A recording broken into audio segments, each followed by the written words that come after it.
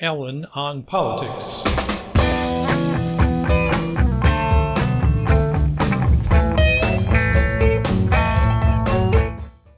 Hello again. This is Alan on Politics. We are back with Mark Frohnmayer talking about the origins of star voting. In our last episode, we covered quite a lot of the ground. First, I should say the opening theme that you heard was once again K&T doing Let's Work Together. And Mark and I have been working together since around this point in the narrative. He talked about how he became aware of the split vote problem in a personal way when his father ran for the governorship of Oregon, how he thought about how that could be fixed, and he considered ranked choice voting for a long time, and then came across the idea of combining a top two open primary system with approval voting in the initial round, and then tried to have an initiative for that in 2014, which didn't get enough signatures to get on the ballot. Now, this brings us to 2014, and that was when the conference took place at which the star voting concept came out of? Yeah, so we, I was, even though the folks who had elected to do the open primary, we sort of split paths. Ultimately, I ended up deciding that I would still be supportive of their effort to eliminate the partisan primary, since the partisan primary is so egregiously bad in terms of removing people's voice in the political process. Because the way that our districts have become segregated by party, and that partly has to do with kind of the great sort of people moving to hang out with like-minded folks, and then also just massive amounts of gerrymandering. What that results in is that more than half of the people have no voice in the selection of their representatives, either because they're not affiliated with a political party or because they're in the minority party in a district that is, safe. And what a safe district is a safe district is one in which the determinative choice of the winner of the election is made in the primary itself, because that party has so much of an advantage in that district. So if the primary is effectively deciding the results of the election, then if you add up all of those people who are not in that dominant party in those dominated districts, or who are not in a political party, or not in one of the two major political parties, that's well over half of us. So that even though and my hope ultimately was that should the open primary pass at the ballot box, there was enough language baked into the preamble of the bill that I had sort of helped at least proofread, that we could go back to the legislature and say, hey, if you want to do open primary right, you got to make sure that you can approval vote in the first step. But ultimately, as part of that, just said, why don't we have a conference before the election and actually have a debate and invite election scholars from all over the place to come and talk about voting reform, and not just the open primary, unified primary, but we had Rob Ritchie from Fair Vote came out, Clay Shentrup and Aaron Hamlin from the Center for Election Science. We had Eric McGee from the California Public Policy Institute. I mean, there were people from all over the place, the folks who are the champions of open primaries out in New York. Jackie Salat and her team came out. It was really a fantastic mix of people that showed up. Secretary of State Kate Brown was there, and then she went on to be governor. And there were debates and stuff all throughout the day, including between proponents of RCV and approval voting, the yes and no on Measure 90, which was the open primary, and at the so this is this full day of just drinking from the fire hose of democracy reform. I don't know if you realize it, but I was there in the audience. You were?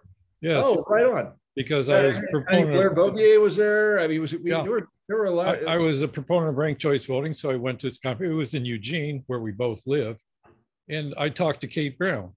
I was sitting with a friend, and we were talking about ranked choice voting, instant runoff voting, And I remarked to him that, I don't think they'll be able to get it passed here because it'll cost so much to upgrade the computer systems.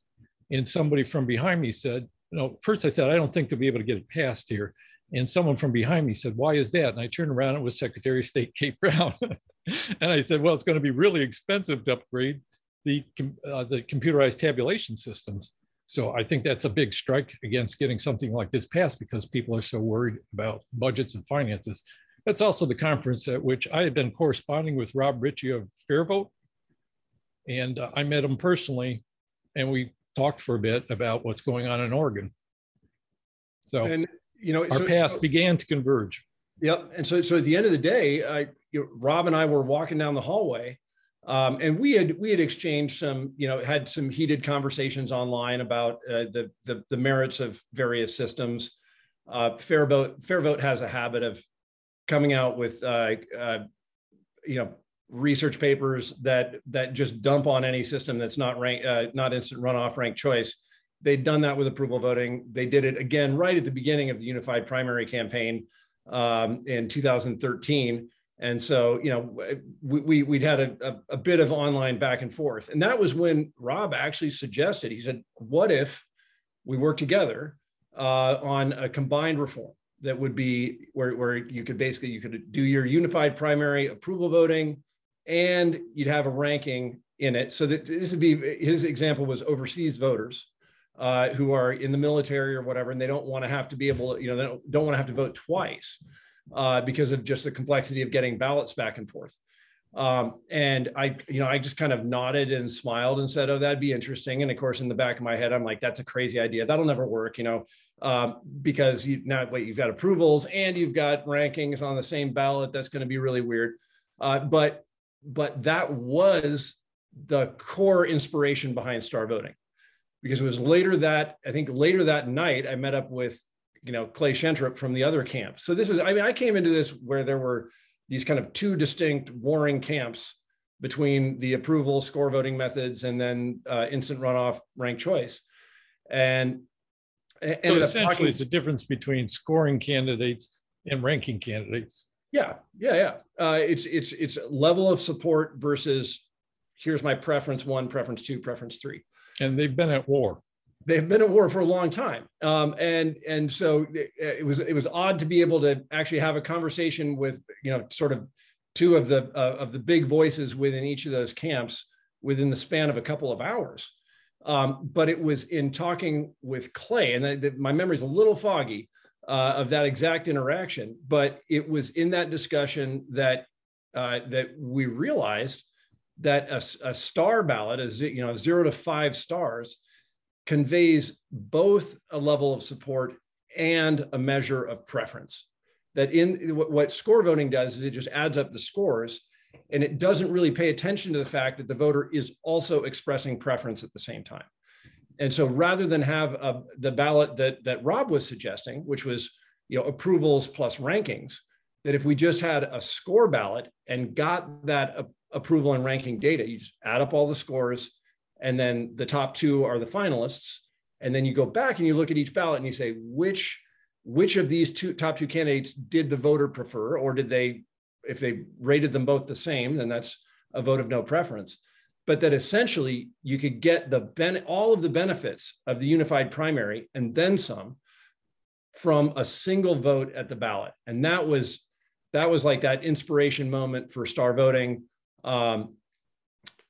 Of course, as happens in the voting science world, Clay ended up writing it up. He put it out there, and then, people just started dumping on it. Oh, that's not going to work. Here's why, But as we started to unpack all of the criticisms and all of the potential strategies against it, every sort of potential obstacle that people put up, as we looked at them clearly, we realized actually that's a strength of this system.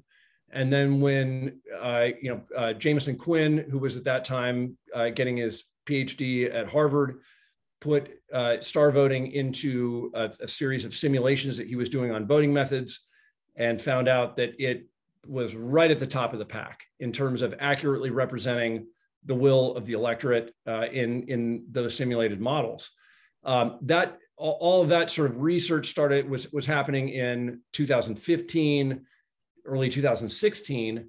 But there still wasn't anything resembling an effort to make it happen. It wasn't until the 2016 election, and I was actually on a plane back from Washington D.C. like 2 days after the 2016 election, and I could already see social media just lighting up with, we have a huge problem in terms of the voting method, and we need serious electoral reform. And it was at that moment that I just basically, it was on that flight back that I rewrote all of the stuff on star voting from here's an interesting research idea to here's something that we actually have to go and make real. And it was actually only very shortly there after that you and I started really conversing about the topic. And then we went up to Portland and got engaged in all of those discussions around ranked choice voting Oregon. And ultimately that group voted to go for star voting. Well, let me insert myself into the narrative here. We actually met before the general election in November 2016. I had been working to gather signatures for a ranked choice voting method in Benton County, which got on the ballot. And then I shifted to campaigning as the Green Party's candidate for Oregon Secretary of State in order to promote ranked choice voting. And in Eugene, multiple people were saying to me, when I would mention that I'm working on voting reform, trying to promote it, they'd say, you need to talk to Mark. You need to talk to Mark. And so I contacted you, found out we lived in the same city, and we got together over there, Taco Board, and you explained the concept. And I was focused on ranked choice in my campaign. So it kind of went to the back of my head. And it was like, okay, this is a score method. There's a lot of problems with scoring methods. But it wasn't until after that was over that we actually got together and talked further. Right. And I remember you sort of, the one thing that finally, where you finally sold yourself on it, was that you said, this is after a long exchange of emails, and you said, this system is driving me crazy because I've spent 2 days trying to figure out how to game it. And none of the things that I think this is going to cause real problems for voters who are trying to, figure out how to game it. And I was like, that's actually the advantage of this system is yes. The honest vote is very easy. 5, 5, 4, 3, 1, 0, 0, 0. The very difficult vote to figure out in star is how you're going to get any advantage if you are dishonest on the ballot. Yeah, that's true. We had a long conversation with a number of other people involved, including Sarah Wolk, who's now the executive director of the Equal Vote Coalition. A lot of people involved in it, and we're all batting around all the pros and cons of star voting. And I remember saying to you, okay, I'm going to write up my objections to this. And you said, okay, you look forward to that. And as I was thinking it through, the problem that bothered me was that, if a voter really wants to strategically maximize their vote, I couldn't figure out how to do it. And to me, that was a problem. And I said to you, okay, I can't figure out how a voter can get the most out of this system. And he says, well, that's the point, more or less, to paraphrase you. And then the light bulb went off, and yeah, that's a good thing. If voters cannot find a strategy to gain an advantage, everybody has to vote their real preferences. And if their real preferences are expressed in the outcome, then it's a good system. Yeah. And I remember our first interaction with Sarah as well, up in Portland. She was like, why are you guys doing this? Get on board. We're doing ranked choice because it solves the spoiler effect. And it does all these things. And like, Sarah, you might want to dig a little deeper there. It doesn't do those things. And then Sarah ended up becoming an incredibly strong advocate for STAR and is now the executive director of the Equal Vote Coalition. So yeah, it took many of us a bit of thinking through because you start out with certain assumptions and it's a new concept.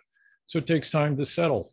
Well, it's also something I really just recommend for reform advocates generally is like, don't get in the engineering world, Sandy Munro calls this the ugly baby syndrome, where people get very attached to a particular engineering idea and it can end up persisting for a very long time. But when we're talking about voting reform, the goal is shared. We all want a better democracy. We all want a real equal vote. So when we are, sort of picking apart various different potential solutions, we're not attacking the people. We're not attacking, we're just trying to get to the right idea that's gonna really work and really solve the problem. For me, I got into probably the biggest driver for me in terms of getting involved in electoral reform has to do with climate change, which is that I've been witness to a political infrastructure for my whole life that is not appropriately addressing the most challenging problem that we face collectively today. And a lot of that, you can either fight all the fires at the fringes, or you can address the root problem. But we have a system that doesn't represent the will of the voters in political outcomes. And that all comes back to how we vote. So it's just really important that we get it right, that we actually solve the problem. And in the reform world, that means not just what's the current hotness of the day, but what's actually going to get the job done. And so pick it up from there. We 2016, going into 2017, there was a lot more people on board and started talking about, it was your idea to start an initiative. Yeah, I think, well, we knew we had to run something somewhere, or it's, we've actually STAR voting now is getting adopted inside of organizations. It's the political infrastructure in the Democratic Party of Oregon they've moved from, sort of violently opposing efforts to reform the voting process to now really actually being strong proponents of it and using it within internal party functions. We had the initiative in Lane County, which I think was actually a very strong first showing of STAR voting at the ballot box. This was a grassroots campaign, got on the ballot for 2018, was narrowly not adopted. So it didn't actually, it didn't achieve a majority of votes in either direction. There were like 12% who just sort of left it blank. And we learned a lot on that campaign about how to do it right. We subsequently went for the Eugene ballot in 2020 and actually collected plenty of signatures to qualify for that ballot. If you're watching this from Eugene, you should have had STAR voting on your 2020 ballot. You didn't because of errors made by the verification process at the county. So we're pushing the city and the county to do their part to make sure that the voters get a chance to weigh in on that. And then there are active campaigns now in, and you'd have to check with Sarah on sort of all of the locales. There's folks in Southern California, there's folks out in Massachusetts, there a very strong cohort up in Portland, pushing here in Oregon. It's as time goes on and sort of the problems with our voting system become apparent, that I think that the will for reform continues to grow. And I think one of the other real advantages that STAR has is that because it doesn't, instant runoff gets more inaccurate the more strong candidates you have in the race. So if you've got just two strong candidates, instant runoff ranked choice works flawlessly 100% of the time. As soon as you get more than two strong candidates, the more strong candidates you have, the more random the results can become because of that elimination problem. And so what that means is that instant runoff really is not a solution as a single election method. Like you can't, if you used it to be the one election, rather than having a primary and a general election, if you wanted to just have one vote, which would ultimately, that saves the taxpayers a lot of money. It means that we don't have to do this incredibly extended political election cycle. There are a lot of good reasons to only go to the ballot box once. STAR is actually a solution for that. And so there are a lot of reasons why we think STAR is going to be a long-term, just a huge win, at least for electing single winner offices. Seems like it would have almost certainly I got some light coming in the window finally. Passed in Eugene because when we had the Lane County initiative, even though in Lane County as a whole, it narrowly failed, I think by maybe 5 percentage points. In Eugene, we had a majority. Yeah, yeah. Part of the reason for going for that. Basically, we won in every precinct where we had at least one yard sign. So listen, more yard signs. Yes, more yard signs. Well, and we were under the gun on that campaign from sort of day one. But I think the next time Star shows up on the ballot, there'll be it has been tested much more since then, and it's sort of we've had that many more few more years to really investigate some of the potential problems with the system and the FUD that's out there, and I think have very good answers to all of it. And FUD is fear, uncertainty, and doubt. Fear, uncertainty, and doubt. That which is has been a preventer of many good things, but in this case, it's always good to have healthy skepticism about new concepts. But I at this point, Star has had so much vetting. It is definitely ready for prime time. It seems like the main obstacle right now to Star voting is that when people begin to talk about changing election methods or set up an initiative to do so, then the various camps promoting all these different reforms, you've got the open primary, you've got the ranked choice voting system, you've got approval voting, you've got Star voting.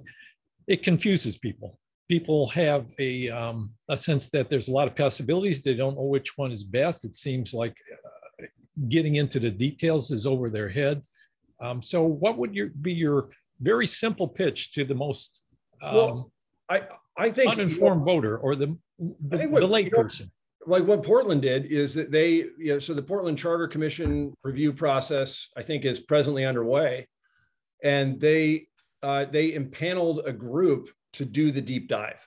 They had a subcommittee formed to go look at all of the different voting method options, really do the research, really dig in, and then come back to the main group with a recommendation. And that's something I think I would love to see the Oregon legislature do this, where they really sink the teeth in and try and understand the nuances between the various different approaches.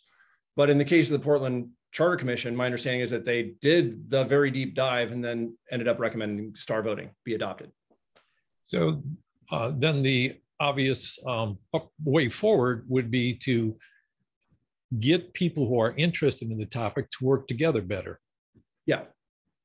And when we did that in Oregon in 2016 and 2017, we sort of went through that same process largely up in Portland, where we met month over month and had a ton of online discussion and really tried to delve into all of the potential pitfalls and the pros and cons. And again, when a process like that runs and you have so far Star has done very well when it's given an actual opportunity to be closely examined.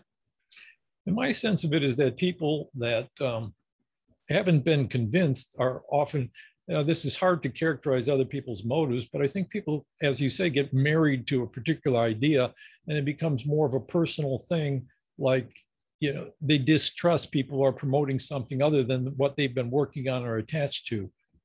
I saw this in some people, at least it's my perception. Some people in the Green Party here in Oregon refused to even consider Star voting, refused to even discuss it or think about it because they just saw it as coming from people that had, Republican family background. Yeah.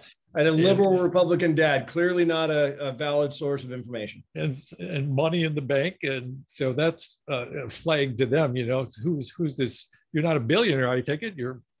Well, and I mean, yeah, I think it's what I found in political reform is that whether I'm talking to,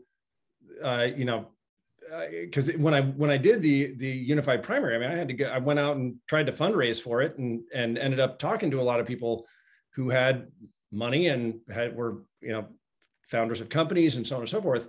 And they had all the same concerns about our political process that the guys I talked to in the Green Party have.